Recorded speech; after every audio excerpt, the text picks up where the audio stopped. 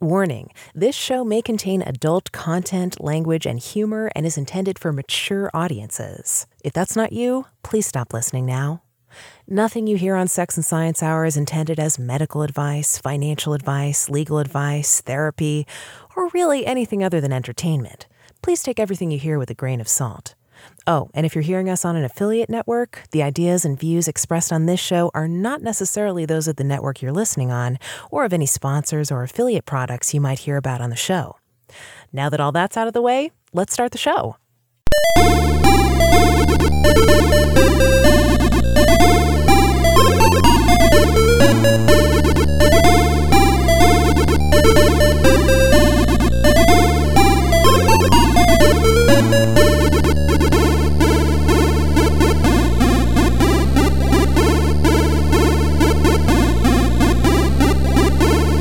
This is Sex and Science Hour with Brian Sovereign and Dr. Stephanie Murphy.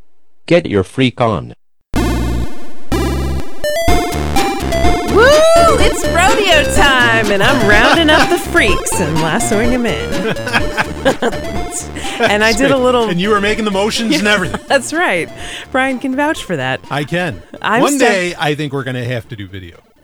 Yeah, I think you're right about that. Yeah. We are. Yeah. But we're moving forward with improvements to the show painfully slowly. Yes. It's like we usually don't have time to spend any time on the show outside of just the normal recording time and posting time. Yeah. And of course, gathering, a little cat herding for the stories. That's about it. Yeah, that really is about it. And it's meant to be a minimal effort show. So maybe someday we'll do video. We have definitely talked about it. But for now, you get to just imagine what we look like. And to tell you the truth, we probably look way sexier in your mind. I do have a face for radio. It's true.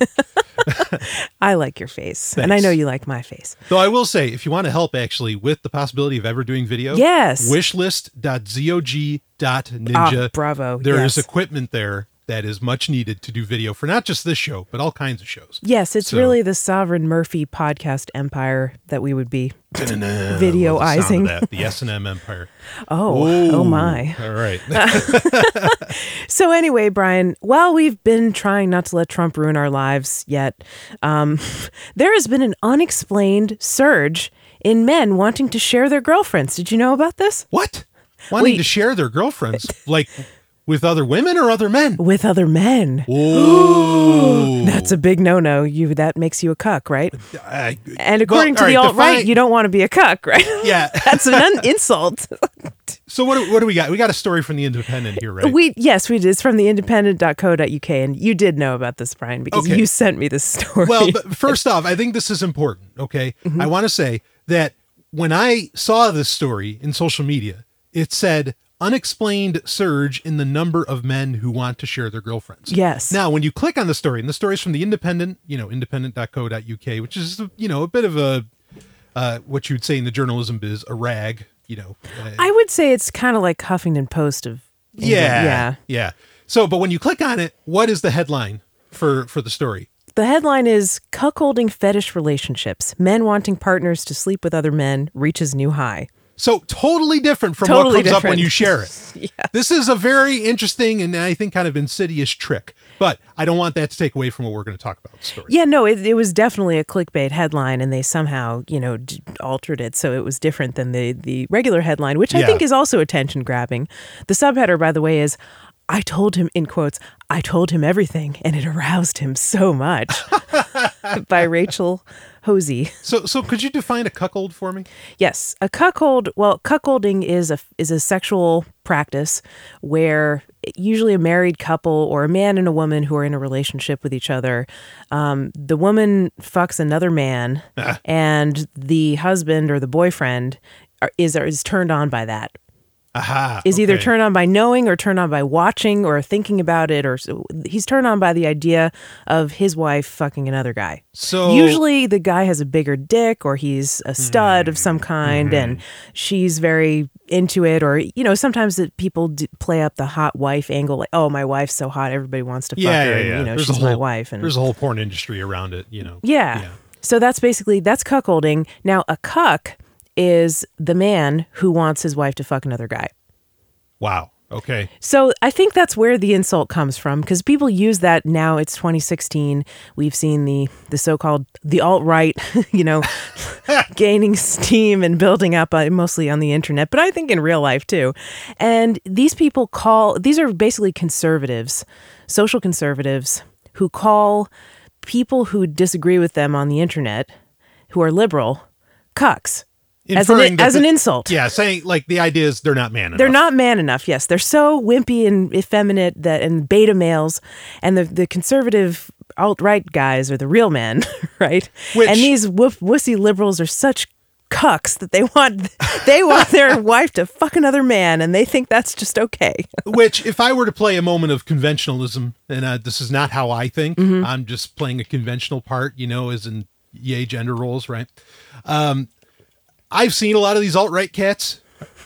And they're not alpha. They're exactly alpha males. No, they are not. Like, yeah. If I were to buy into this whole notion of cucks, well, there they are, and they're all wearing shirts that say alt-right on them. Yeah, yeah.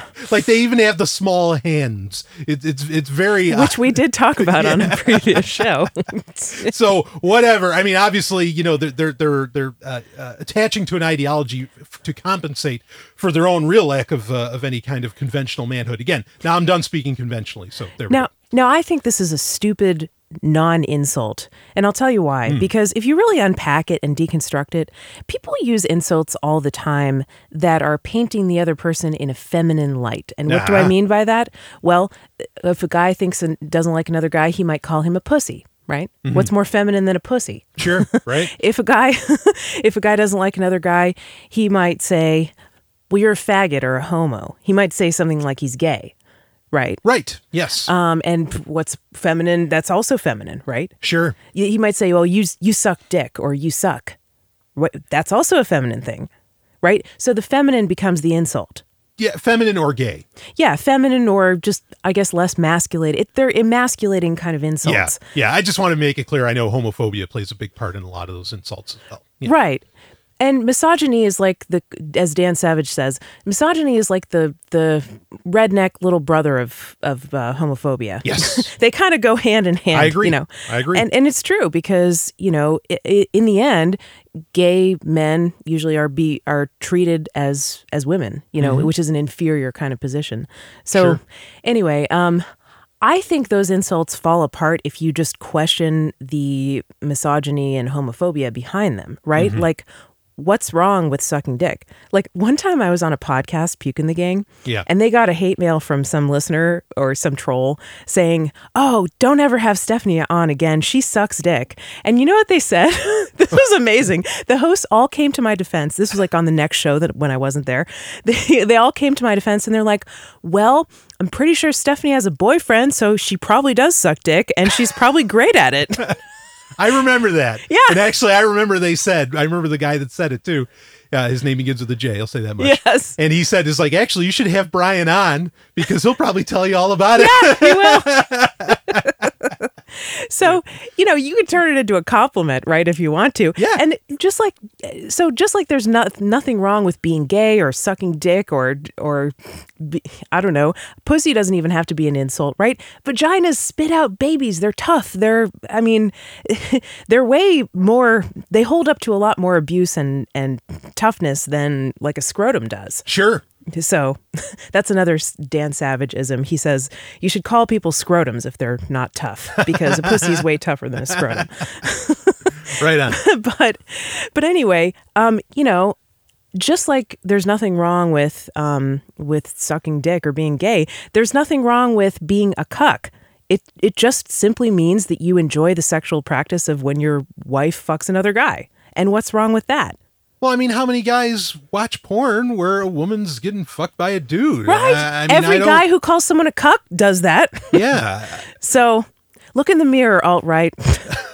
And like, there's plenty of things to criticize about them, but, their use of insult, I just think it's ignorant, Sure. It's just dumb, like to appropriate it to, I won't say they're appropriating that word, but to sort of change the meaning of that word to mean basically a liberal who disagrees with you is just dumb.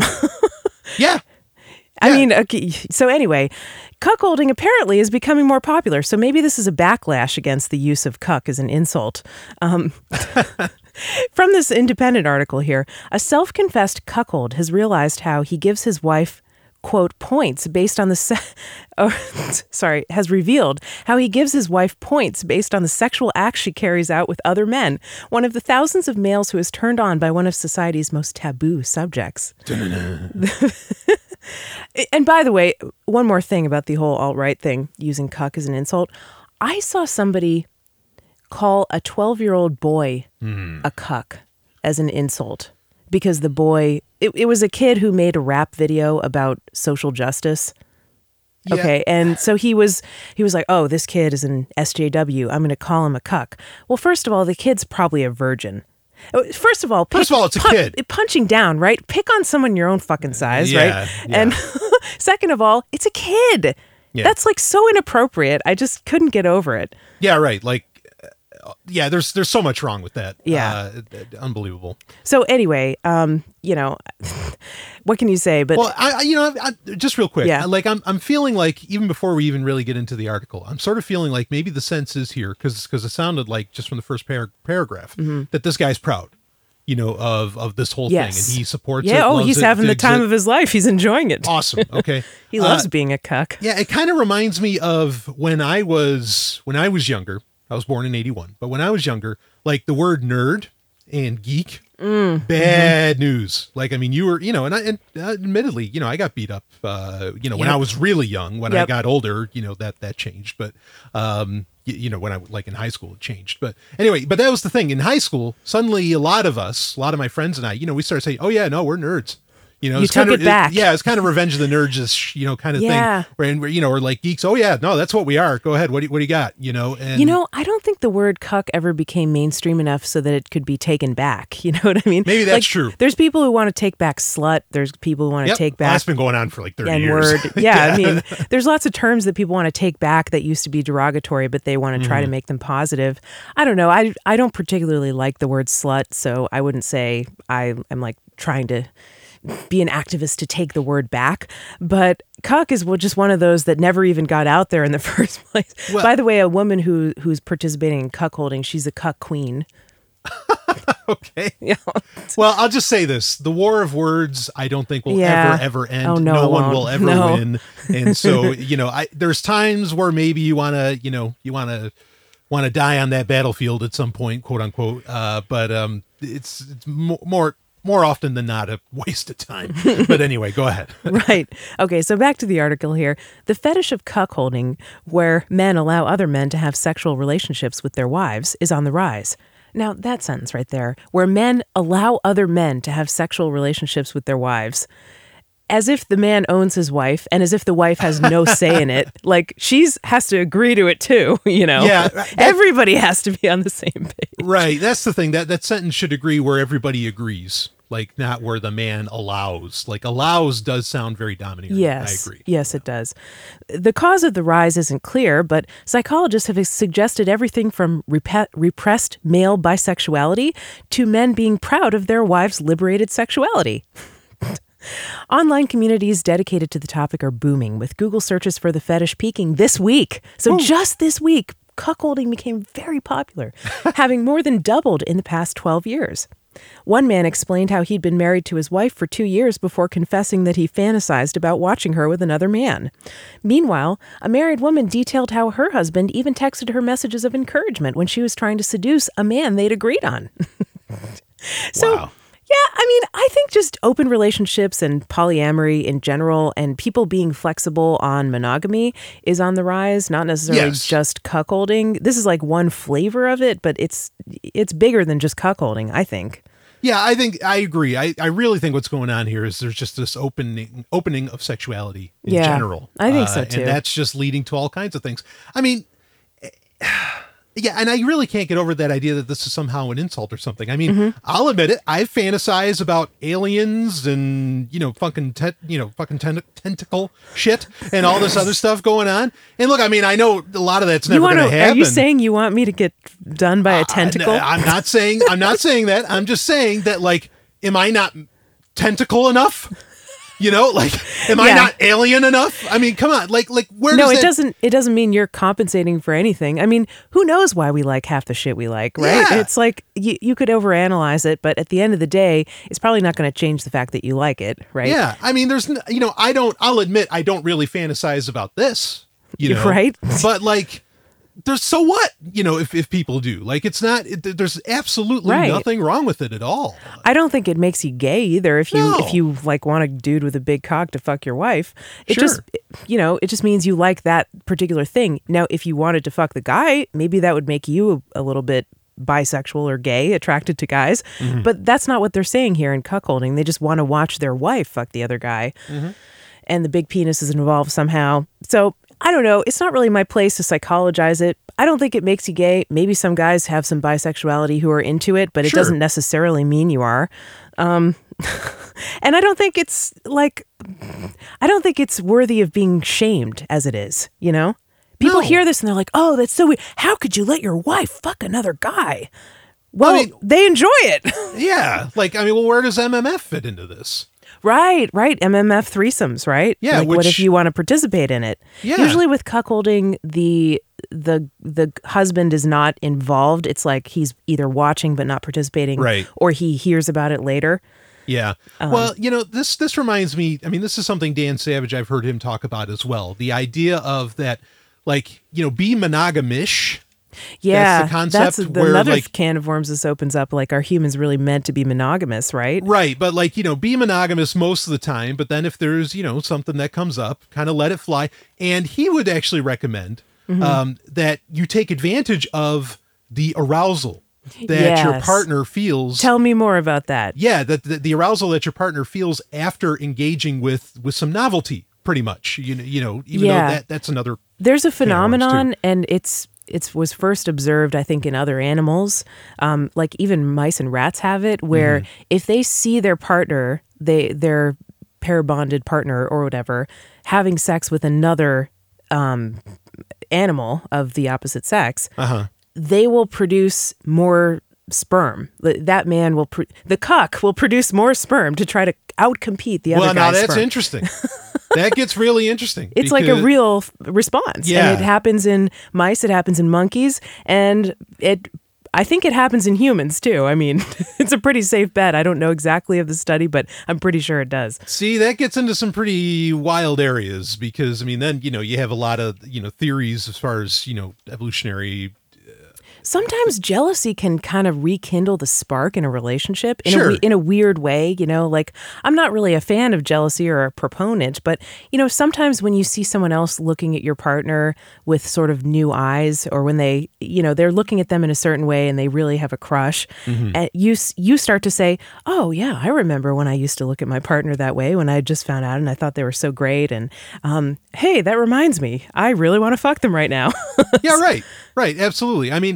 Or, again, just the idea that, after somebody gets all hot and bothered after being with someone else, like that doesn't just go away. Like they're going to want to satisfy those desires some more that they had from getting some novelty. And so, you can quote unquote, take advantage, of that, I think. So yeah, overall, they're just, again, what's the big deal? So what? But I think the main point is kind of what we said, is that really it's not that this is going up. It's that everything, all these different relationship styles and different types of sexuality are just skyrocketing, which I'm so happy about. People are actually doing things nowadays that they only fantasized about before and were too ashamed to tell anybody. Right. Which is, I wonder about that. That might speak to something larger. Did you have more you wanted to get? No, I just did want to kind of mention that you don't have to do, like, if you think this is something you would enjoy, or if you have any sexual act that seems kind of crazy to you and out there and that you think you would enjoy, but you're not really ready to do it in real life, you can always feel it's easier to enjoy fantasizing about it now too. Because God knows there's all kinds of erotic audiobooks and erotic Kindle books that you can read on Amazon. And there's lots of porn on the internet, and there's always the ability to just talk about it or think about it. I mean, it's easier to enjoy things in your mind too. And sometimes that's as far as you want to take it, you know? Like there's certain things that I enjoy fantasizing about, but I don't think it would really work out in real life to the point where I'd want to do it.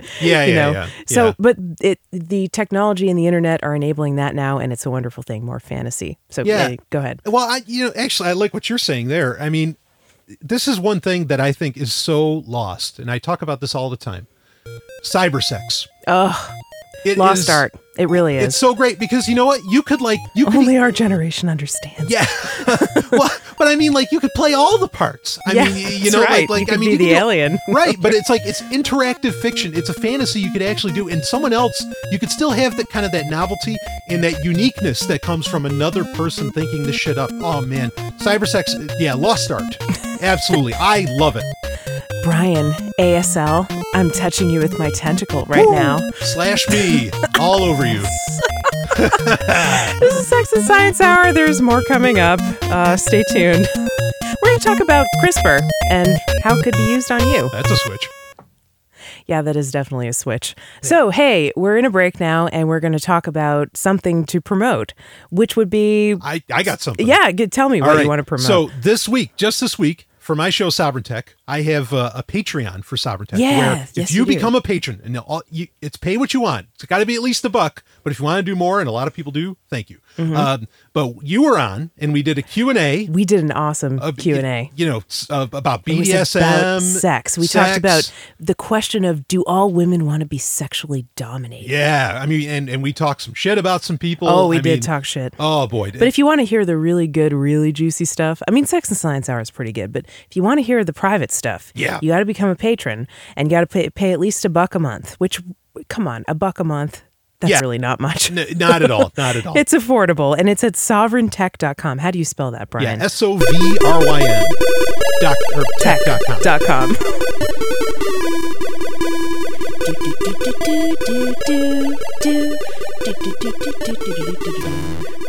Okay, nobody's paying the free price of this podcast to hear me sing, so they want to hear us talk. So, I promised we would talk about CRISPR. Woo. The CRISPR gene editing tool, according to Gizmodo, is finally being used on humans. Do you ever want to read that Gizmodo?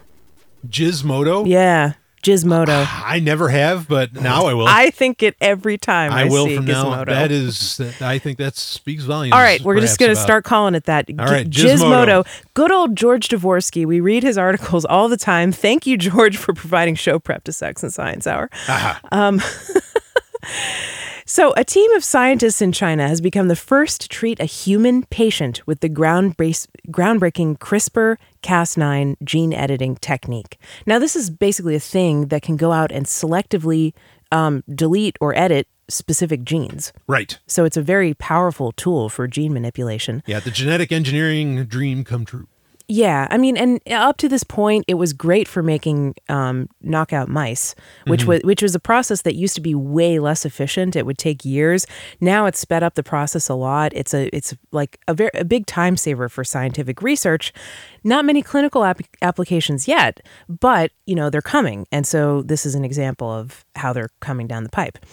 While the results of the trial are uncertain, they say, it's a historic milestone that should serve as a serious wake-up call to the rest of the world.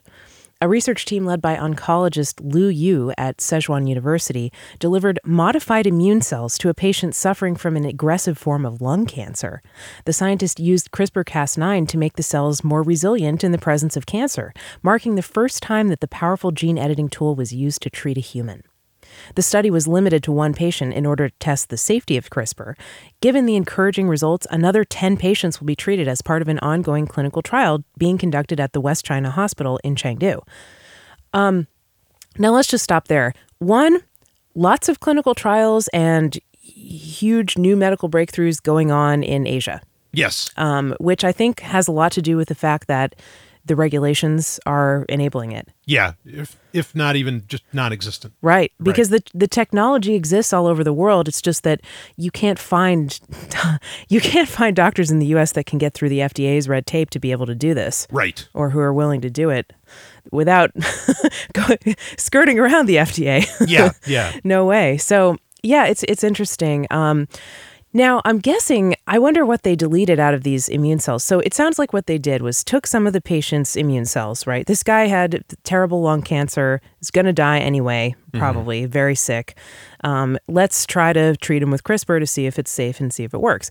So, all right, they take out some immune cells, they put them in a dish, they treat him with CRISPR and probably delete some surface marker that the immune cells, that is like a flag to the cancer, where they keep out the immune cells or the cancer somehow evades the immune cells.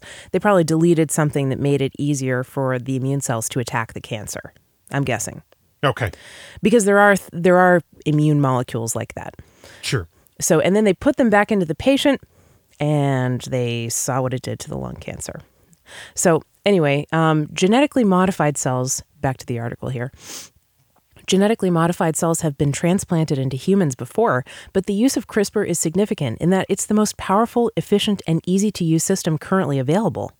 The news that CRISPR has finally been used on a human patient is bound to attract the attention of scientists elsewhere and accelerate the race to get gene-edited cells into clinics. As University of Pennsylvania immunotherapy professor Carl June told Nature News, I think this is going to trigger Sputnik 2.0, a biomedical duel on progress between China and the United States, which is important since competition usually improves the end product. I think he's right about that. Completely right. Yeah, and here's one of my concerns though, is that the Chinese government, particularly, is interested in creating super babies, like literally creating like a super race. They are. I mean, the technology is such that someone's going to do it. Yeah, I mean, they're doing everything outside of CRISPR to try and, I mean, like from, even selective breeding. Yep. I've talked about it actually, I've had you on to talk about it on Sovereign Tech. Yeah, we did. We talked about that 2 years ago. Yeah. No, I think the comfort I find in that is that, like, if the technology's out there, people are going to use it. Like, we are going to have Khan, but we might not have Khan as in K-A-H-N. Yeah, in Star Trek. You're right. Right, the genetically modified humans who are supposedly superior.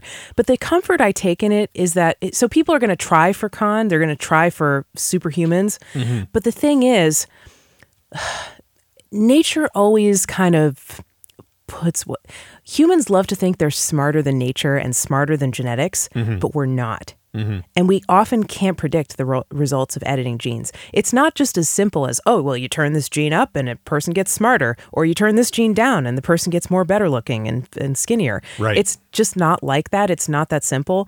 And it's a complex web of stuff where if you tweak one part of the web, you might get compensation for it and it might have no effect, or you might disrupt other parts of the web and then something else goes out of whack and it's lethal. Yeah, well, I mean, as an easy example, like say you did something, you modified genes to where a person had superior hearing, just what you would think is totally benign. Okay, they can hear better. That person could honestly, in our society as it is built today, have an entire decade's lifelong, of headaches. Because of the fact that they have superior hearing. I mean, but people usually don't think about, wait a minute, what about this? Life, even the artificial parts that humans have added to the, the ecology. It all kind of comes together on its own, and it's hard to consider everything because it's really not centrally planned. As hard as anybody tries totally. to. You're right. You're exactly right to say that, Brian. I completely agree with you.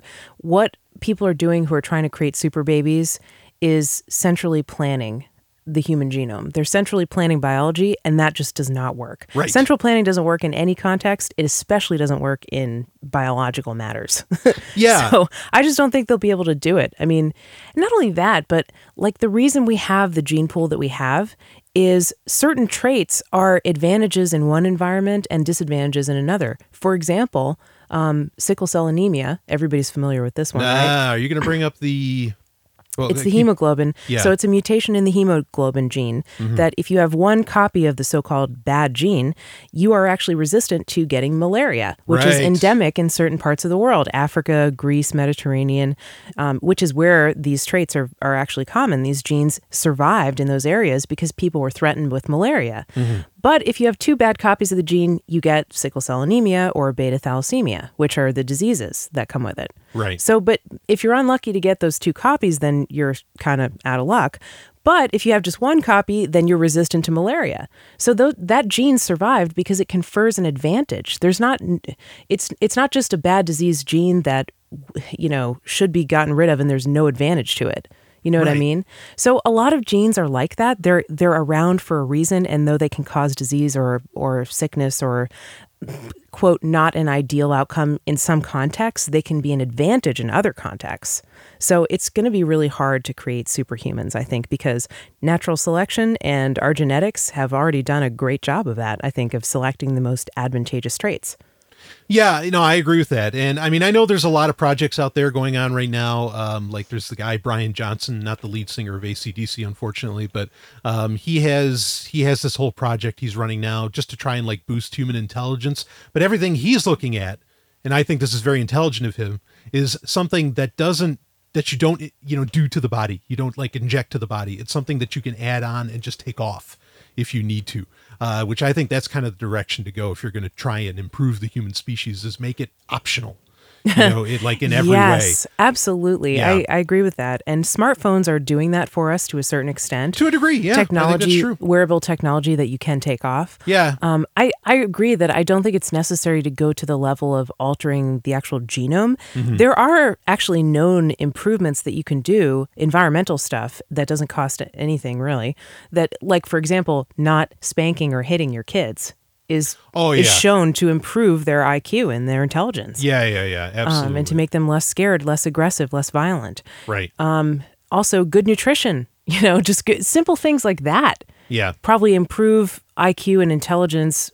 IQ is a can of worms because does it really measure intelligence? But you can give your kid a better life in ways that don't cost anything and don't require messing with their DNA. Yeah. Yeah, I know we're getting kind of broad with this. Yeah. But, I mean, it reminds me of, this is something I talk about a lot too, is that, you get a lot of these programs and there's talks in the US about this sort of thing too. And a lot of times it comes down to, okay, can we make better soldiers with this sort of thing? I mean, it's very much kind of a Captain America scenario, where you make the super soldier and all that, using this kind of, technology and engineering, genetic engineering. And it's always like, the problem's right there, right in front of your face. Right. Why are you trying to create a soldier? Well, right. Like, wait a second. Yeah. You're, and because there's arguments about this stuff. Is this used, like, even with CRISPR, I'm sure, like, this is obviously very controversial because is this ethical in the first place? Well, it's like, okay, so you're asking whether or not it's ethical to create a super soldier. Hold on. What are the ethics of war? Wait, war is completely unethical. Exactly. What the fuck are you talking about? Yeah. Like, why, your conversation is meaningless in the bigger picture.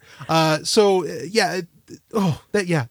I get worried when I hear this sort of shit. I know, it's totally true. Like, some of the same people who are opposed to abortions for women who don't want to be, or people who don't want to be pregnant, are also the same people who are totally in favor of dropping all these bombs on actual born children in the Middle East. Yeah, it's ridiculous. No abortions unless they're brown.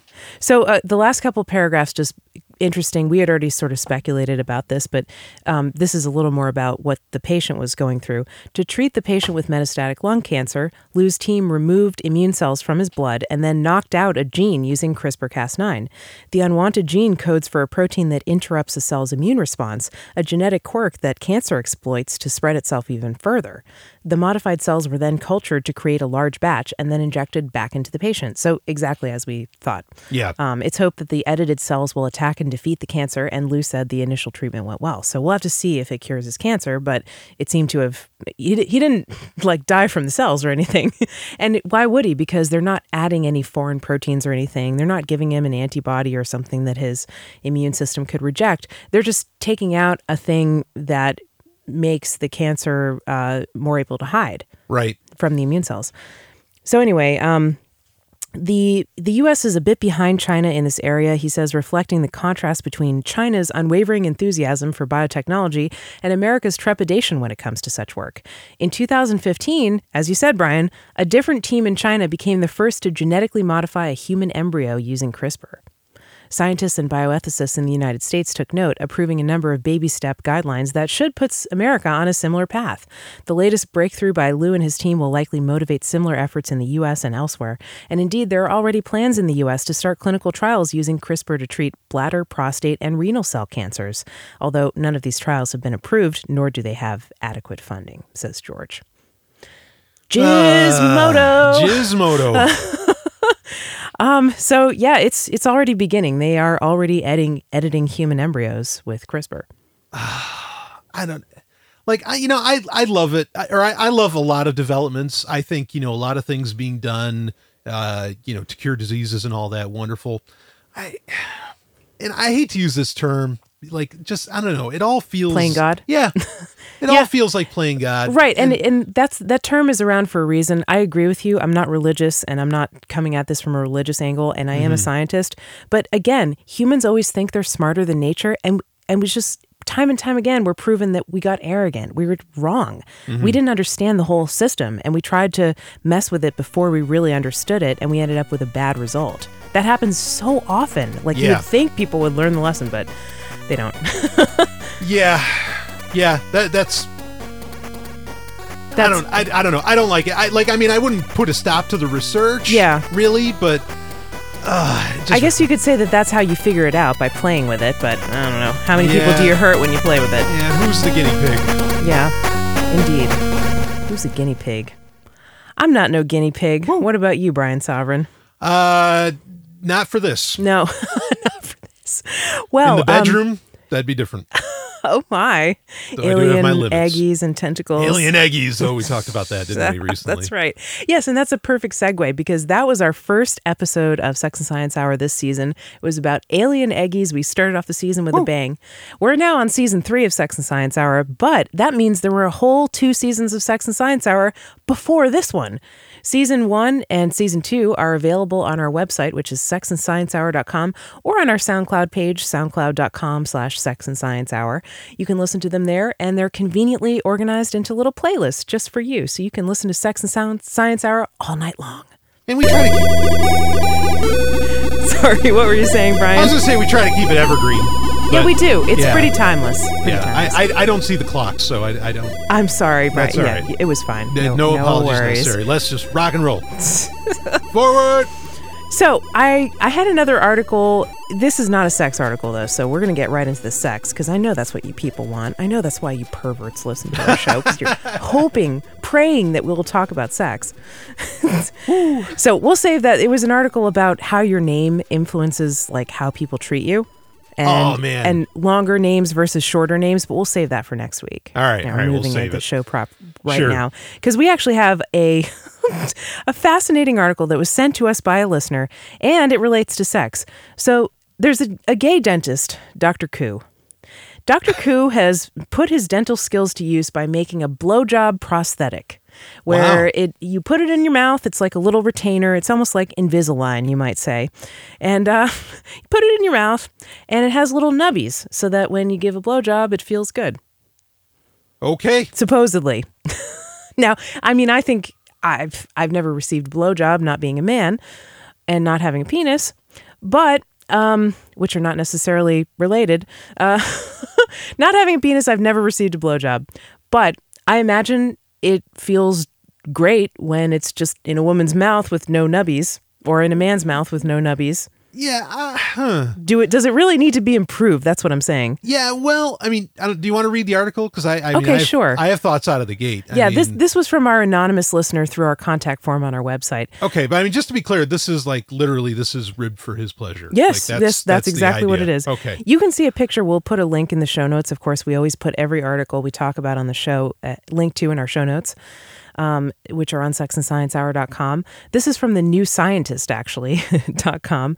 Sex and Dentistry. I made a fellatio prosthetic for my mouth. Dentist turned artist Kwang Yi Koo wants to change the way we think about medicine and our mouths with custom sex prosthetics. Frank Swain tried it out. And I think Frank Swain is the author of the article. Yeah, he is. All right. He says, to my right, a woman with pink hair is struggling to keep a cup of goopy blue silicone in her mouth. To my left, a man is fashioning tiny nipples from alginate. All around us are eyeless dummies with mouths gaping in silent laughter at the scene. We're in the dentistry school lab at King's College London, which has been taken over for the day by Taiwanese artist Kwang Yi Koo for his fellatio modification project. The workshop is part of a new exhibition in London by Science Gallery, a network of exhibition spaces focused on art science collaborations. The exhibition, called Mouthy Into the Office, Into the Orifice. Mouthy Into the Orifice features a collection of installations, art activities, and lectures to explore the world of all things oromaxillary. And the maxilla, of course, is the jaw. Having worked as a dentist for 6 years, Koo is now producing speculative design projects at the Design Academy in Eindhoven, the Netherlands. Of course, he did this in the Netherlands. Of course. Science doesn't have a great track record when it comes to incorporating human sexuality into research and practice. Oh, that's for damn fucking sure. Yeah. Dentistry, for example, considers 3 functions for the oral cavity: aesthetics, pronunciation, and mastication. Mastication is chewing, of course. You pervs. There is another function, sex, which is never mentioned in the textbooks, says Koo. I'm from the gay community, and I realize that the medical school is a very patriarchal system, very serious, and the professors are very traditional, particularly in Asian countries. I got news for you. It's like that in America, too. Yeah. I would know. I've been there. You've been there. So, he says, I wanted to approach that relationship. Instead of, I had a professor, it was funny, we were in anatomy lab, and we were doing the female or reproductive system anatomy. Mm-hmm. Somebody asks a professor about the G-spot. Well, how do I find the G-spot on this cadaver? And it was a woman who asked the question. Okay. Like, she was asking, well, does it really exist, basically? Yeah, yeah. And an older white professor said, oh, it doesn't exist. It's a myth. It's just made up. And a younger female white professor said, actually, it's right here. It was just a really funny moment. Yeah. She said, no, it really does exist. Now, there was an Italian anatomist who dissected corpses, cadavers, mm-hmm. And he drew very anatomically correct, basically the first Netter's Anatomy manual. Okay. He drew this amazing anatomical manual that named a lot of the parts and showed all the structures and their relationship to each other. And he tried to be, of course, anatomically correct in the female genitalia and put the clitoris in his drawings. And the church told him he couldn't put it in there. They put him in jail. They actually put this guy in jail for just drawing in the clitoris until he took it out of his books. And so it wasn't in the books for years. Well, remember, maybe centuries. That is the button that goes straight to hell. That is the button to hell. It is the doorbell. All right, I'll see you in hell. It is Satan's the devil's doorbell. You press it, you're gone. The floor just falls out from under you. Just drops down straight into hell. Oh, shit. I pressed it all the time and it didn't happen. Well, anyway, never mind. All right, let's go. Instead of treating disease and restoring normal function to the mouth, Koo imagines dentists enhancing it along one particular line, the act of performing fellatio. To do this, he created retainers which offer a more intense sexual experience for the male partner. And then he shows, there's a little diagram that shows a cross-section of a dick in someone's mouth, and it's rubbing up against the little nubbies that are in his mouthpiece. So... yeah, you go. No, you go. That's basically it. You go ahead with your thoughts. I was going to say, first off, I'm not one, this is going to sound maybe kind of maybe like a double standard or something. Mm-hmm. I don't really care for sex toys being used on me or me using them. I mean, there's some things and I'm not saying this is a boast. I'm just saying like bumpers are okay because sometimes that's needed. What I mean are, bumpers dick bumpers. Dick bumpers. Because if your dick is too long, it's going to bash into the woman's cervix and it might be uncomfortable. Exactly. These kind of developments, and it's ridiculous how hard it is to get those. No pun intended. You usually have to make them out of a masturbation sleeve. Right. You have to get a master with those little nubs on it, right? Yeah. You have to buy one of those. Like there's the one, the Maven. Okay. And then you have to cut it like in half or whatever the length is that you need, for the bumper. I get that, but like, I don't like toys in general, me personally. And myself, it's fine for women. I'm happy to use toys on women and all that. I just don't want them really used on me. So granted, I do have that bias, I think, as to why I might not really like this as a guy, because I'd be the one that this would get used on. But I think, a blowjob, there are the sensations about it, but I really think a great blowjob comes down to a lot more than the right feeling of it in the mouth. Yeah, definitely. So much of it is psychological. I won't say too much, but I think every guy says this to every woman who gives him a blowjob, but guys that I've given blowjobs to have said I'm the best blowjob they've ever received, right? Pretty much every guy says that. I want to confirm that, but I don't know if you want me to say it. So anyway. Well, you can say I'm the best. You are. If you want. Like, holy shit. Okay. I believe you mean that. But I also think that it's a common thing. I think that every guy says that to maybe they really woman. believe it and mean it in the moment. Yeah. Oh my God, that was the best I've ever experienced. Yeah, they also think they love you at that moment. But then every blowjob is the best they've ever experienced in that moment. And they're not lying, but they do say it to everybody. So yeah, well, anyway. But the thing, sometimes I'll say, well, thanks. What did you like about it particularly? And they'll say, or they'll just volunteer the information, and they'll say, well, like the way you were so excited about it and enthusiastic, and the way you looked at me adoringly, and the way you touched me in other places, and it is a lot more than just the way you touch their dick. Yeah, and everybody's different. There's not I don't think there's really that one great way necessarily to give a blowjob.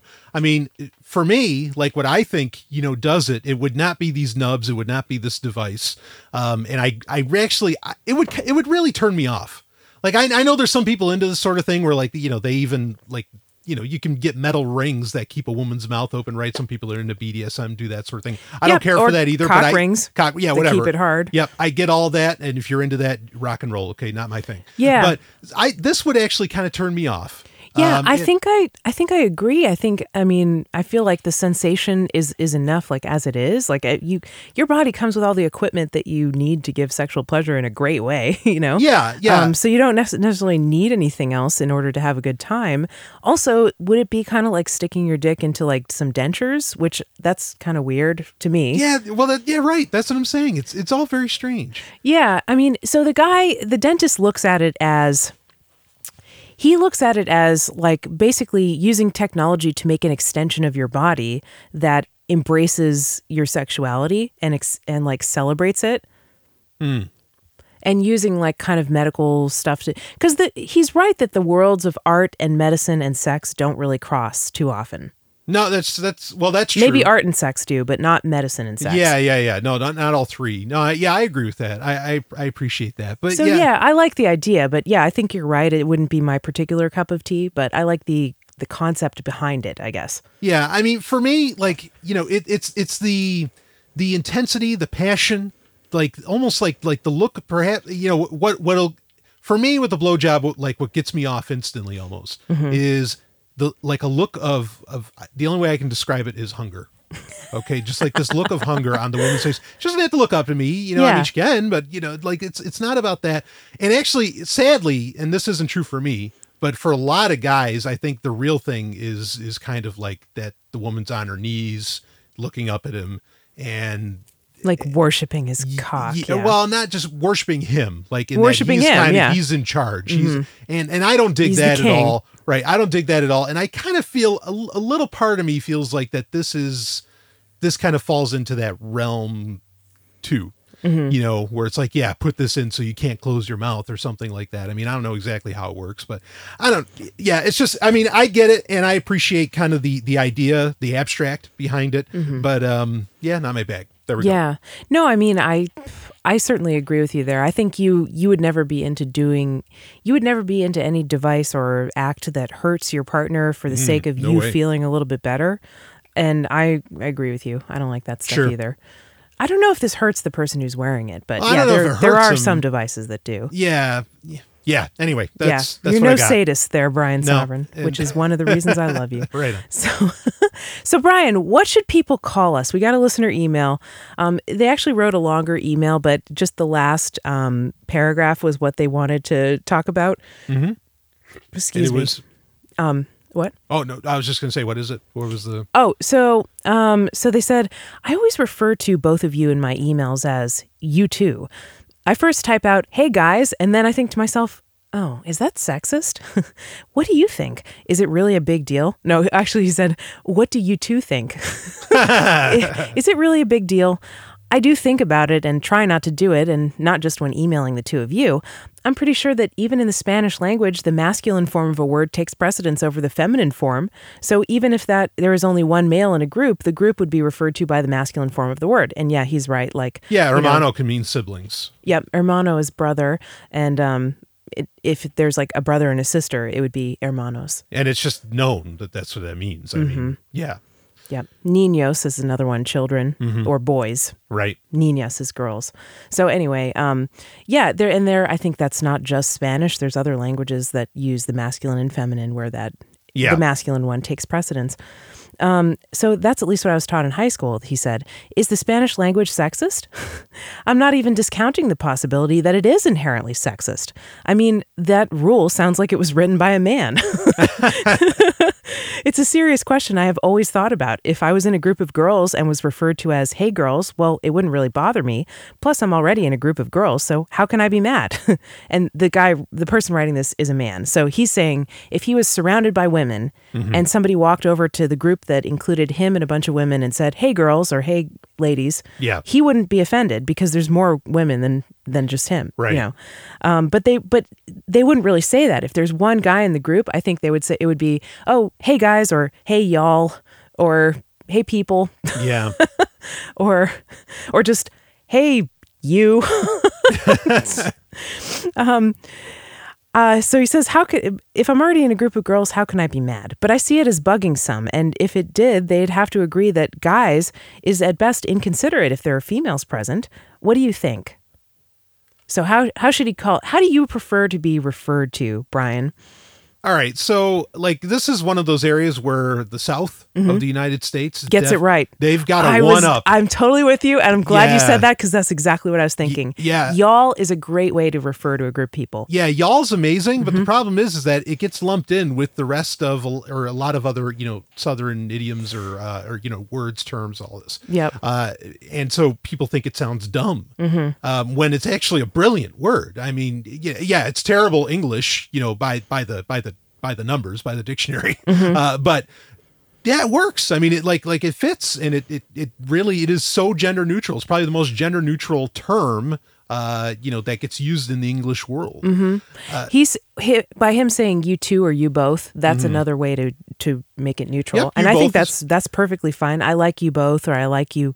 And so my three favorite ways to refer to a group in a gender neutral way are y'all, as you said, you folks. Is another one. Folks is a very popular gender neutral pronoun for they. Yeah. And you people is the third one. What do you mean, you people? Well, no, just kidding. Yeah, I mean, it could sound like completely racist in a certain context. I wouldn't usually say you people, actually. I would just say people say this, or you know what I mean? When I'm not saying, hey, you, I'm saying that group over there. Those people say this. And yeah, again, those people, it sounds like, oh, those people, they live in those neighborhoods, Yeah, all right. I mean, I honestly, and I get it. I'm a guy, I understand. I personally don't think, hey guys, is a bad term. Honestly, I really feel like that's one that people should just kind of let slide. Let it go. I had an argument. I was just reminded of this argument I had with a guy who was an objectivist, and he was really into Ayn Rand. Uh-huh. And we were talking about all these quotes. Now, a lot of people think Ayn Rand was kind of sexist. I think she was actually kind of sexist. Because she said a woman can't run the country. Yeah, she definitely had lots of ideas about gender roles that were pretty conventional, and a woman's place and a man should be the leader and all that. Sure. I mean, I still respect a ton of her work, but go ahead. Yeah, I do too. I agree. I love a lot of her work. But that disagreement aside, we were talking about quotes from various Ayn Rand books and how they all said man, like man's achievements, the productive achievements of man and that kind of stuff. And I was like, okay, so why couldn't she just have said humans or humankind instead of mankind? Like when I hear man or mankind, I'm like, oh, they're not talking to me. Yeah. Yeah, you've talked to me about this too. I mean, So why should you guys be any different, right? They're not talking to me. Yeah. I mean, I've gotten used to you guys because it's so common, but it does feel a little bit like, especially if I start to think about it, it's like, oh, well, they're not really talking to me. Well, I mean, yeah, I really do get it. And it's so tough because, like another term that I've in the past few years been made sure to use a lot more is gals. Because it's not like if you're talking to a woman, a lot of people will say girls. Yes. You're like a girl. And it's like, no, I'm grown up. Like, please address me as a woman. I'm a woman, right. That's where gal can mean either, like exactly. It's and so that's a great word to use. But you see, then you run into another issue, and I think it's important to lay that, to say gals and all that I do. But then what about the people that don't have a gender, or have a different, I don't know, whatever they want to come up with. They're folks. Yeah. But I mean, like, here's the thing is that, you can no longer, like, saying ladies and gentlemen's not enough. I mean, you got to kind of talk like Data and Star Trek Nemesis and say ladies and gentlemen in various transgender species, or... Data said that? Yeah, in Nemesis. Yeah. Now I know why you say that. Yes. Oh my God. So, I mean, or you have to say Z, but then not everybody's up with Z, and you got to say they. And please, I want to respect what people want to be called. I really, really do. I just worry that, I don't know, eventually we're going to get to some strange point. What I really want to happen is I want new words invented. I think the English language sucks, for one. Like it's a terrible fucking language. And boy, something Ayn Rand would disagree on. I'll disagree with her all day on that because she thinks, it's the greatest language fucking ever made. And I think that's absolute bullshit. But I really think new words maybe need to enter the parlance. I mean, and girlfriend, boyfriend, those are only 100 years old. Yeah. I mean, so, you can make new terms. And I think that kind of has to happen because otherwise what we're going to run into is, and this is such a problem, especially today, like we're doing a podcast here. You have to disclaim so much. You have to say, oh, but I don't believe this. And then finally you can get to what you want to talk about, where instead you could have had a fascinating 10-minute conversation if you didn't have to run all your disclaimers, you know what I mean? And instead you only have 2 minutes, to talk about it. And that's very annoying. So I really think we need new terms. Otherwise, when we're trying to just like introduce people or just say hi to people, we are going to end up having to say entire paragraphs instead of 2 words. And like that is a future I do not want. Yeah.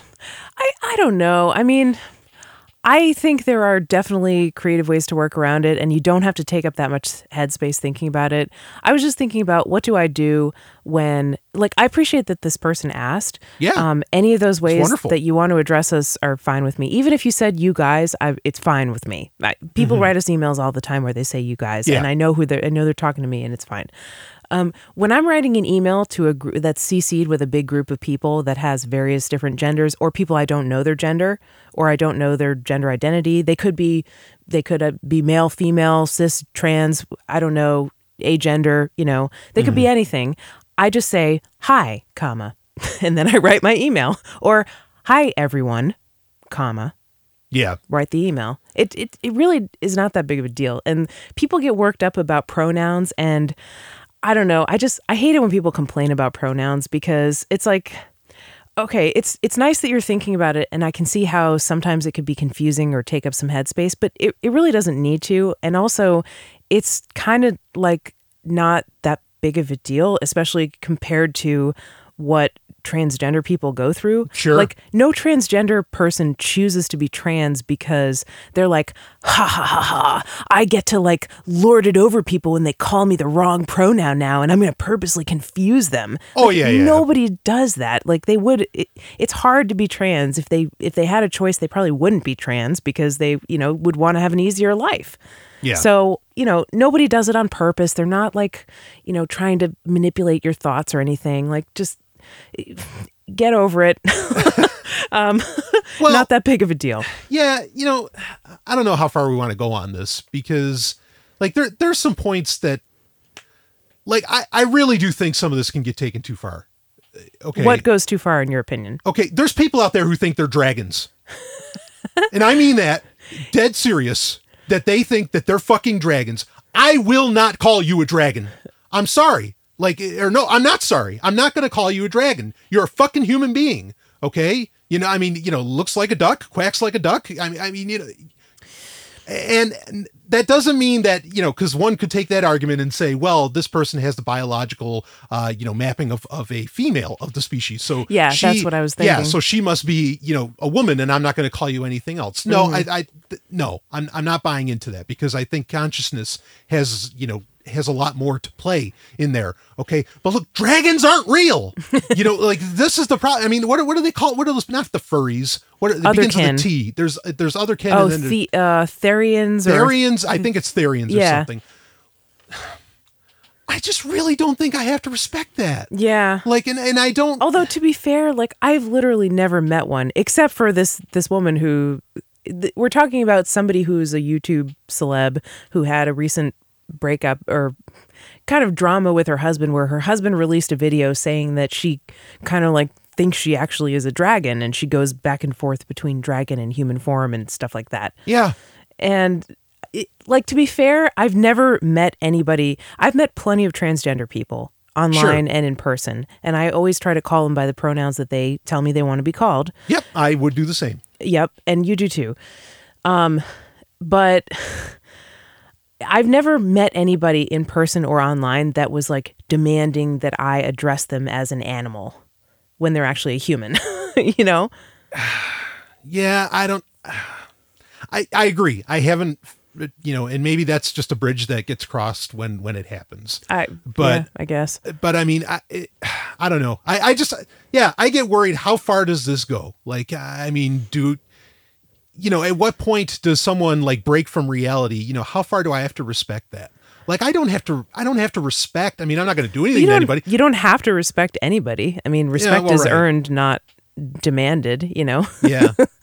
But, in the case of trans people, they, the idea that someone could be trans has earned my respect. Oh, absolutely. Transgender. Sure. I mean, I think, one thing I think that's really important with all this is that the emailer, just the fact that they're thinking about it, which I think is wonderful. I think that will unconsciously manifest. Yeah, exactly. When you talk to people.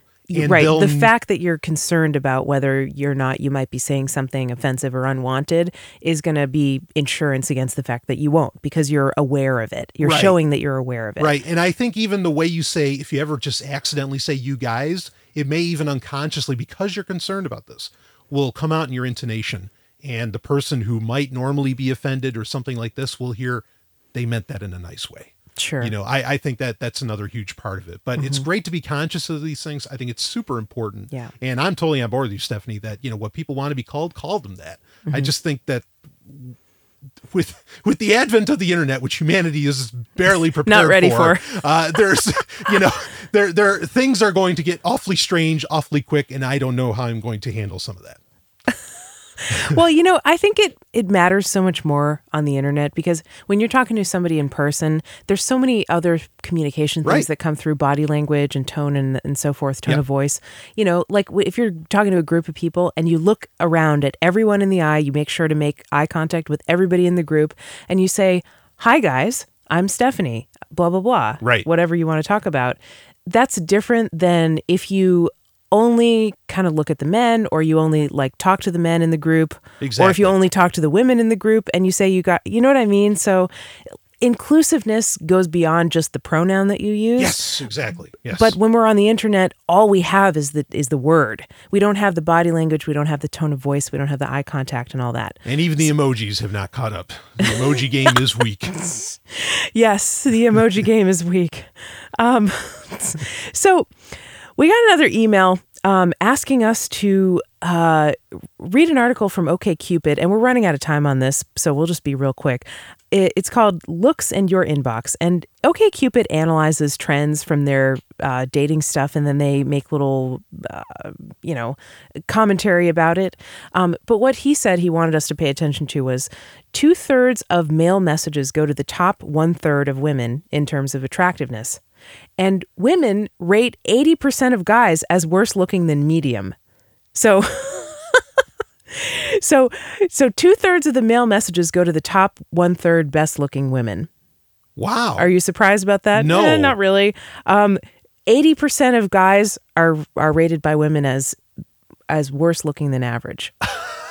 So women think most guys are ugly, basically. I agree. But yeah, worse looking than average. I mean, what do they think is average? It's interesting. I mean, are we surprised that women are picky and men are also want to date beautiful women?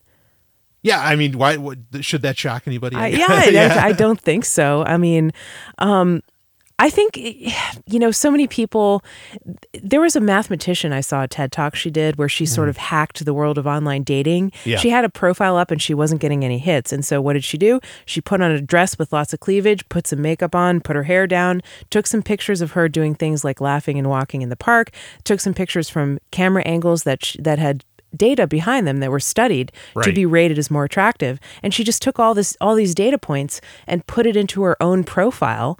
And then she met her future husband.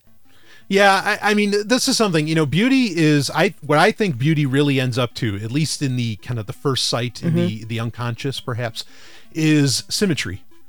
And it is, but when you're talking about an online dating site, all you really need is to get in the door. It's almost like you need someone to pay attention to your profile. And then once you meet them, you can charm them with your great personality.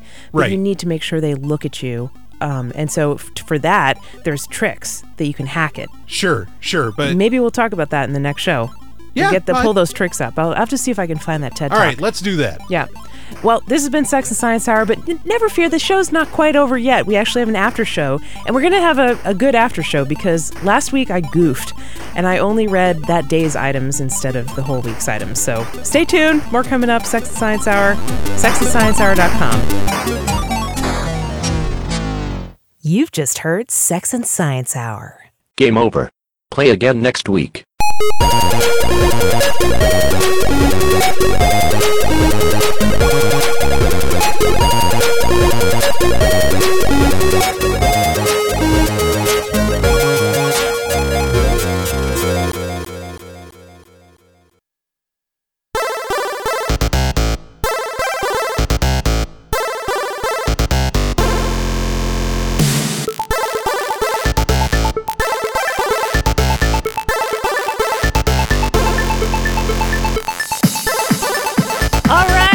It's a heckin' after show.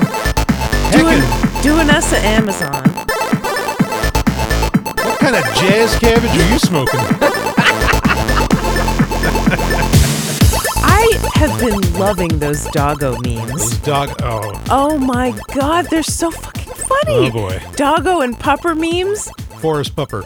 It's like dogs, but they call them doggos or puppers. Okay? How did we find out about And the this? dogs are like kind of stupid and confused, and they're like, in various situations, and they're like, "What's going on?" And instead of like swearing or anything, they always say "heckin'." Like one dog is biting another dog, and he goes, "Doing me a heckin' discomfort." And then there's like one where there's like a baby dressed up as a dog, and it's like the same kind of dog is looking at it, and it goes, "Heckin' stupid baby, doing me a disrespect." That is cute. It's very cute. It's super cute. It is. It's the new Doge. It's the new Doge. Yeah, Doggo is way better than Doge. I think Wow. it's an improvement. Well, when MK Doggo and I coin- decided that last night. Our producer MK. Aha. We decided that Doggo beats Doge. Yeah. And when you said grass cabbage before. Jazz cabbage. Okay, jazz cabbage. That's the second time you've done that. Shit. Well, it's referring to pot. So yes. It's the best term I've ever heard for it. Yeah, it's really great. The jazz cabbage. What kind of jazz cabbage have you been smoking? Oh, it's just awesome. Yes. So anyway, on our Sex and Science Hour after show, we read stuff from our Amazon list that was purchased by our listeners, our lovely listeners, who give us money by doing nothing more than their regular old shopping. Through stuff.sexandsciencehour.com. Exactly. Stuff.sexandsciencehour.com. There's also a link on our website. If you just go to sexandsciencehour.com, like maybe you're listening to our show and you're like, oh, I need to do some shopping. I hear there's like a big holiday around the corner. There is? Yeah. Oh, Black Friday. Yeah, Black Friday, definitely. Yeah. Thanksgiving. Kwanzaa. Yep. Yep. And of course, I'm talking about Christmas. Yeah. But don't buy the elf on the shelf. No. That's good old Saturnalia. A good time. Saturnalia. Time for threesomes Festivus. and others. Well, yeah. Oh, Saturnalia. So Saturnalia was an ancient Roman festival of celebrating, I don't know, something with orgies and food, right? Yeah, I mean, that's just how you celebrated back in the day. Yeah, that's true. That's what you did. It's like those Geico commercials where they're like, when you're in a movie theater, you just shut off your phone. That's what you do. Well, when you're in Rome, you have wild orgies and you eat so much you barf. That's what you do. Blowjobs, they wouldn't do that. Really? Yeah, no, they thought sticking the penis in the mouth was like that. That was just bad form. That was bad so that was hygiene. bad form, but like in a boy's butt, that was okay. Or like getting out with a goat. Yeah, that's fine, but no blowjobs. As long as you don't put it in the mouth, that's perverted. There you go. All right. Well, so what did people buy through stuff.sexandsciencehour.com? And don't worry, we can't see who bought it. We just see what was bought. And then we get to speculate about it. So we do our after show about it. And we also talk about things like doggo memes and jazz cabbage, just fun stuff like that. So in the Amazon Instant Video, the first thing that was purchased was Jason Bourne, 2016 movie with Matt Damon. Oh. And it was like, the sequel in the Bourne franchise. Yeah, or it whatever. wasn't bad.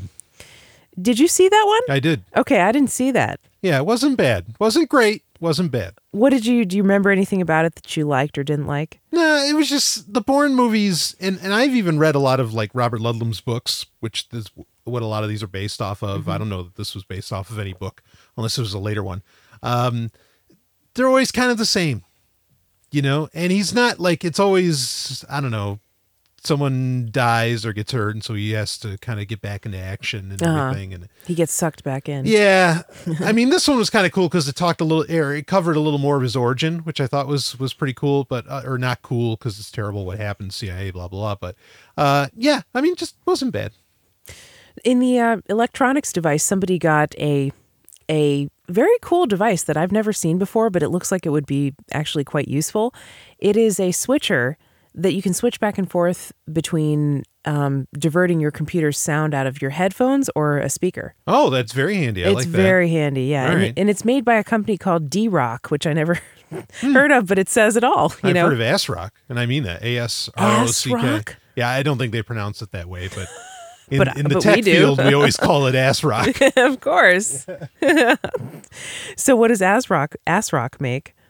Oh, just all kinds of components for computers, like power supplies, all different stuff. Yeah. Cool.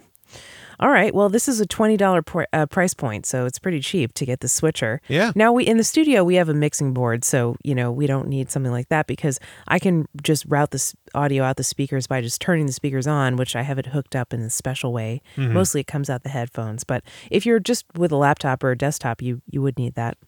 Somebody got a gift card and you can get Amazon gift cards through our Sex and Science Hour affiliate link. Yeah. So they got a Mr. and Mrs. one. It looks like maybe they're going to a wedding.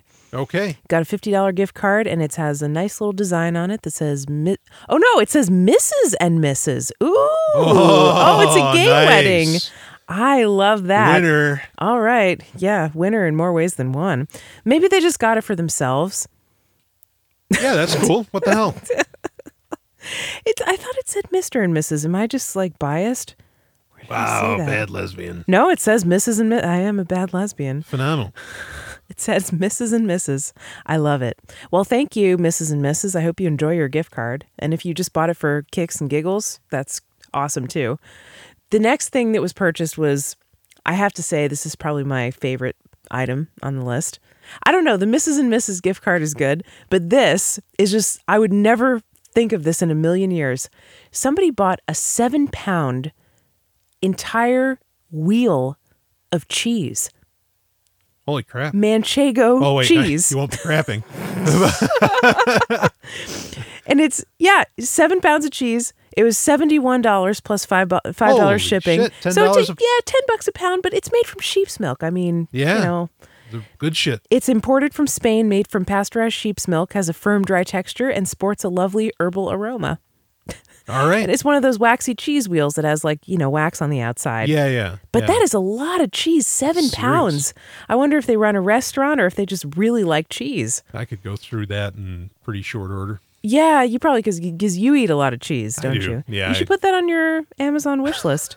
They don't have See to what buy happens. any groceries. Yeah, but I mean, how cool would it be if you just got this delivery and they're like, package for you, Brian Sovereign, and then you open up the door and you're like, sir, we need you to sign for this, please. This is a perishable item. And you're like, oh, okay. Oh, what could it be? And then you open it up and it's a fucking wheel of cheese. It'd be pretty epic. Yeah. Yep. Cross that off the bucket list. We've got a bunch of Kindle books. Let's see how many of these books you know, Brian, because you're the one who usually knows all the books. I read like a wolf eats. But that's a good quality. I mean, that's a very good quality. I think. Thank you very much. I think it's sexy that you read. I love a bookworm guy or girl. I am a bookworm. Mrs. and Mrs.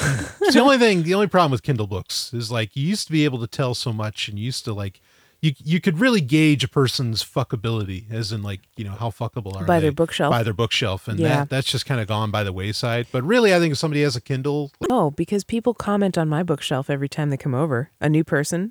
Well, I'm trying to sell them medical textbooks, but no, the books that I keep, they're like, oh, interesting book. Look at that book.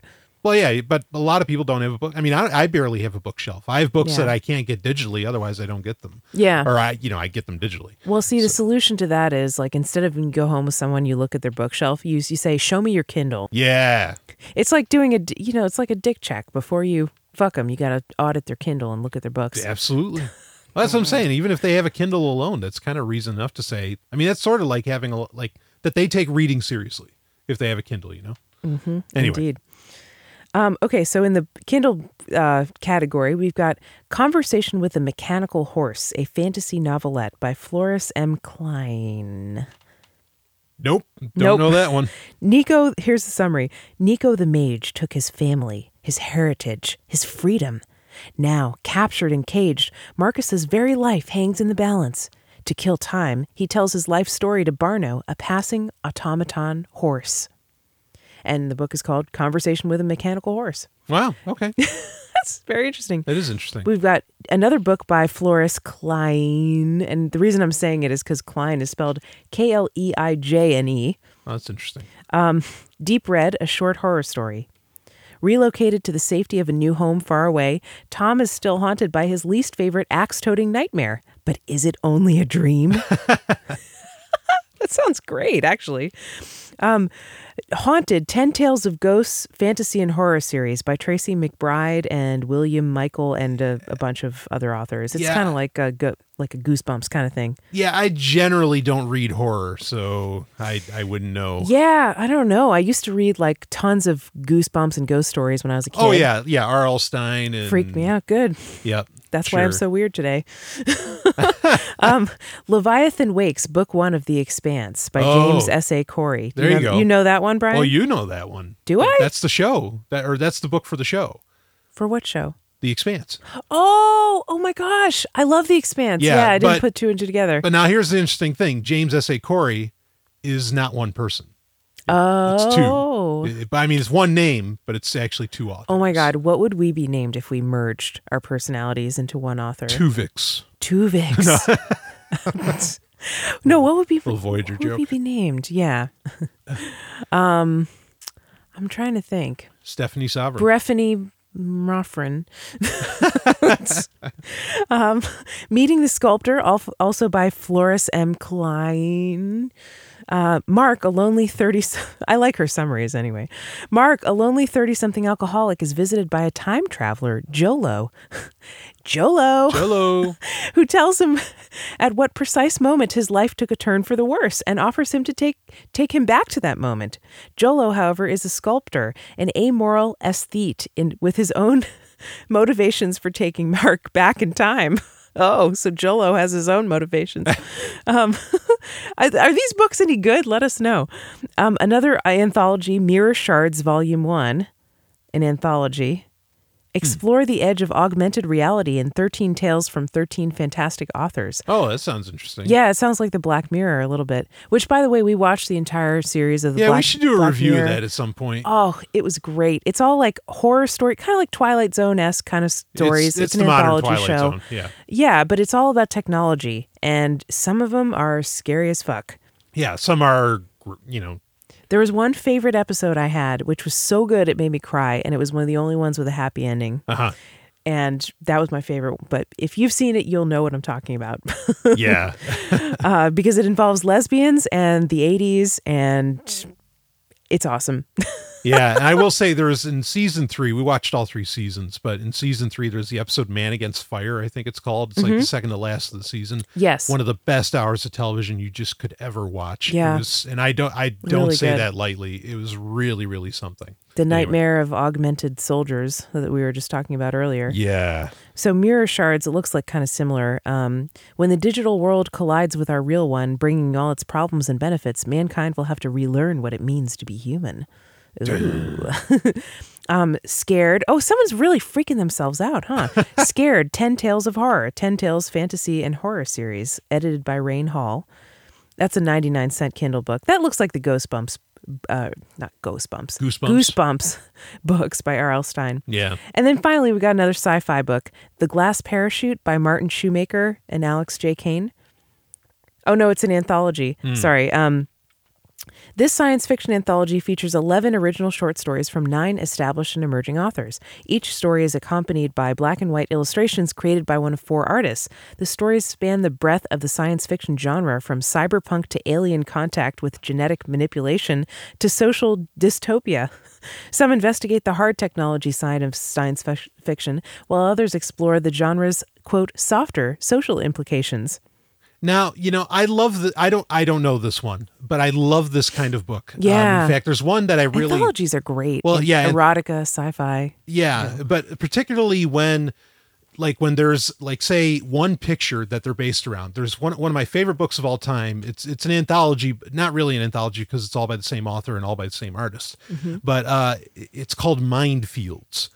You're not going to get it digitally. I have a copy of it. I'll always have a copy of it. But it's the artwork of Alex Yurka, I think is his name. But what he did is Yurka's paintings. Harlan Ellison, who is, in my opinion, the greatest author of all time. He did a story based upon each painting. He didn't choose the painting.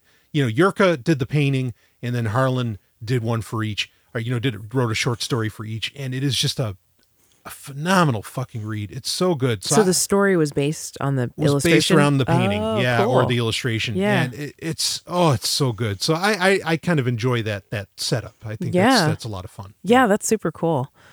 So this is interesting. Somebody bought just the lids for those glass containers that you put your leftover food in. Those Pyrex containers. Yeah. Somebody bought just extra lids. That's it. handy. We need to do that. Yeah, I know, because I have a couple of them where I've lost the lids. It's more than a couple. Yeah, you're right. It is more than a couple, Brian. Somebody got I have no idea what this is. It's the R-Rolu RX200 by Wismex CC 200 watt. I have no idea what the fuck this is. Is it a trash can? Is it a charger? No, really not at $50. I'm trying to figure out what the fuck they got. All right, I'll get up and look. Okay, come over here. Yeah, pull it back up to the top. Not purchase this, you are missing out on an amazing opportunity. This thing produced the biggest cloud I've ever witnessed in my life. Oh, it's a vape. Oh, okay. That's what it looks like, I guess. But I guess maybe they can't say it. It's like a giant vape. It looks like Alexa. That's how big it is. I don't know. It must have different speeds and settings. Yeah. But anyway, $50. I mean, what do you think about vaping, Brian? Because I think, the FDA is trying to outlaw it and stuff now. But yeah. I mean, I think it's probably not good for you, but it's got to be better than smoking. Yeah, better than smoking, sure. I know there's some research out of RIT that says that it's like worse than smoking as far as secondhand. Oh, yeah, I've heard that too with the secondhand vape, that it's actually quite bad. And I mean, at least it seems like the evidence is saying that vaping is not harmless like we once thought it was. Yeah. So, I mean, people do what they do, whatever. Mm-hmm. So it's like, okay, it might be a step better than smoking, but don't just pick it up as a habit because you think it's harmless. Yeah, I at the very least, even if it caused no physical harm, it's expensive. It's another thing to spend money on. Exactly. That's what I was going to say. It's like, why even if you're not into smoking, like, why pick this up? I mean, it's hard to see the point, right? Yeah, and everything just goes up in smoke or vape. Everything just goes up in jazz cabbage. Now, the jazz cabbage, that's very healthy. It cures cancer and it cures epilepsy, right? That's right. That's right. Jazz cabbage for the win, 2020. Anyway, in the audio equipment department, somebody got a microphone that I've actually kind of wanted to try. I've never tried this microphone, but I've heard about it. I've heard good things about it. It's the AKG P420 condenser mic, and it's got like a, XLR cable with it and a carrying case and a little stand, which isn't insignificant. You need that stuff, and it would maybe run you another $20 to $50 if you had to buy it on its own. So I'm curious who got this. We may never know, but if you have any reports, you want to do a review of this microphone, I'm curious how it sounds. I'm kind of curious to compare it to my microphones. My microphones are a little bit above it in the price range, but I've never actually used any AKG microphone. Nah. I've only used the RE20 is what I'm using right now, the Electro Voice RE20, which is a popular one for radio, which I sort of came from radio, so I knew the mic and it sounded good on my voice. And you've got the Shure SM7B microphone, Brian. Yep. Now, I don't like that one for my voice. That's why I make you use it. Woo! But it is a decent mic. And then I also have a Neumann TLM 102 microphone. That thing's serious. Which is that's very serious. That's almost too much mic for me, man. But let us know how that AKG mic is. Somebody also got the Focusrite Scarlett Solo Compact USB audio interface, which is something that I've actually also wanted to try for travel purposes. Sounds like somebody's rocking a podcast. Yeah, it sounds like somebody's doing a podcast. Do it. So this Focusrite thing is a $100 little preamp, but also mixer, kind of, where you plug in your microphone and you have some, basic controls. I think that it has highs and lows for the EQ, and it has maybe like a noise gate or something like that, and it's a USB powered. So it's, I've heard reviews of it for podcasting, for traveling with the microphone and doing voiceovers. They are getting a full-on setup because if this is the same person, they also got a boom scissor arm for the microphone to mount the microphone on. Good. And just like we use in the studio. So they chose the toner adjustable microphone suspension boom arm. And it just clamps onto the table. So you need a table that's thin enough that you can actually clamp it on. And that was it for the audio equipment category. So nice. So good luck with your podcast. It sounds like somebody's starting a podcast. Or your voice work. Or a voiceover. Yeah, that's pretty good. So good luck with whatever you're doing. That sounds pretty cool. And we'd love to hear about it. I'm totally curious who got that stuff. Yeah. And I'm curious who got that wheel of cheese. I mean, what is with these people and their wheels of cheese? He's getting it from Amazon. The nerve. The drone can't even lift it up. It's trying. No, it's weighing down the drone. All right. So somebody must be like studying to be a nurse, because somebody got a clipboard that folds out and it has little charts and things that you might need to use. It has like reference, the normal values of lab values in blood tests, how to put in an IV, some pupil sizes so you can see if someone's pupils are dilated. Handy. Yeah, it's very handy. It's like all these little references. Doctors carry them around like little cards in their pockets or something, but this is way more efficient because if you're writing stuff down anyway, you want a clipboard and then you have your reference material right on the clipboard. So this is the nursing edition. Looks pretty cool. Let's see. Did we talk about this last time? Somebody got a bore sight, so we got a lot of people shopping for gun stuff. I think we talked about that. The bore sight, we talked about did the bore. that already. Okay, cool. Well, I can't remember because I think I alluded to this before, but last week I made a mistake. I was so distraught over this election that I made a mistake, and when I was looking at the Amazon items, I usually have to click a button to make it show all the stuff that was purchased the previous week. But I clicked the wrong button and I only got the stuff that was purchased the previous day. So there was essentially like nothing that showed up. There was only like 4 items. We were like, oh, okay, no one was shopping this week, huh? I guess that's concerning. But I didn't realize it was actually until after we recorded the show that it was actually only from that one day. And we were too tired to go back and correct it at that time. So now we're doing double duty this week. So I can't remember exactly what we talked about when we didn't, but maybe that bore site was on there. But if not, thank you for buying the bore site, whoever did that. Now, this, we have, it looks like a vaping setup, but it's very complicated. It's got all these devices. They're all screwing into each other. It's got packages. It's got coils. It's got, like, I don't know. I don't even know what you do with these things. It looks like a sex toy. And it's called the Original Authentic Coil Master Version 4 6-in-1 coil jig with authenticity scratch code and Japanese organic cotton by InnoVapor. Perfect microcoils with 100% organic unbleached Japanese cotton. Well, first of all, I didn't know they grew cotton in Japan. I didn't know they grew much of anything in Japan because it's so small and like land is at a premium, right? Oh, yeah, but I mean they have fully. Okay. Well, but do they grow cotton in Japan? I didn't. Oh yeah, that doesn't sound that's right. Their little ear duffers. Okay. What do I know? You know that those are cotton. All right, I'm wrong. I'm sorry I said that. That was probably a little bit racist, even. Anyway, it's 100% organic, unbleached Japanese cotton. I'm still trying to figure out what you do with this thing. It looks like maybe this is a vaping device too.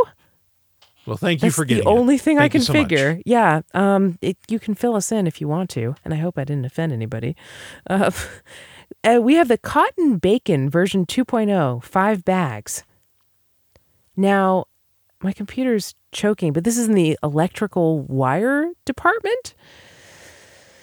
User-friendly resealable travel package, 4-inch heavy body, easy to use bacon strip.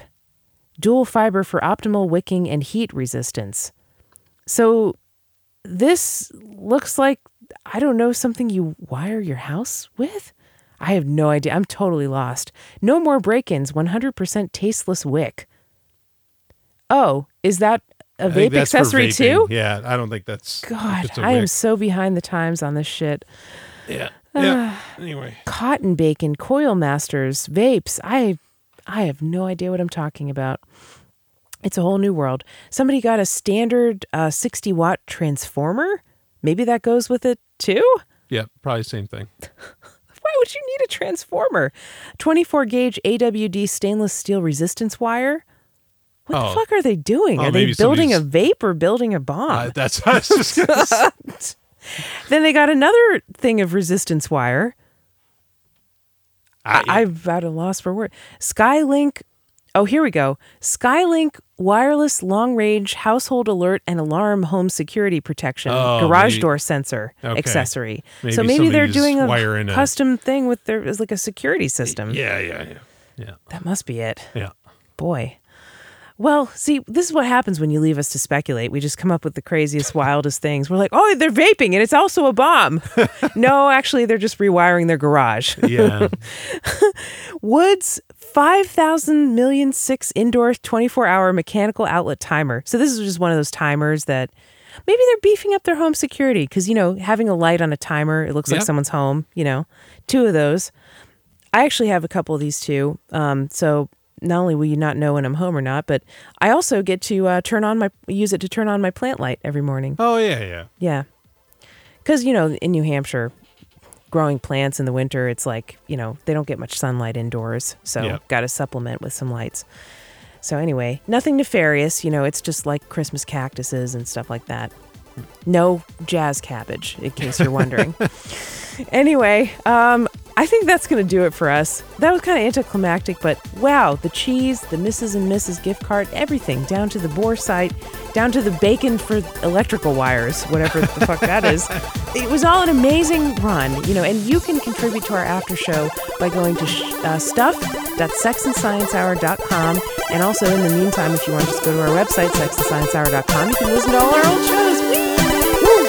So, all right, we're done for tonight. We'll see you next time. This has been Sex and Science Hour. Woo!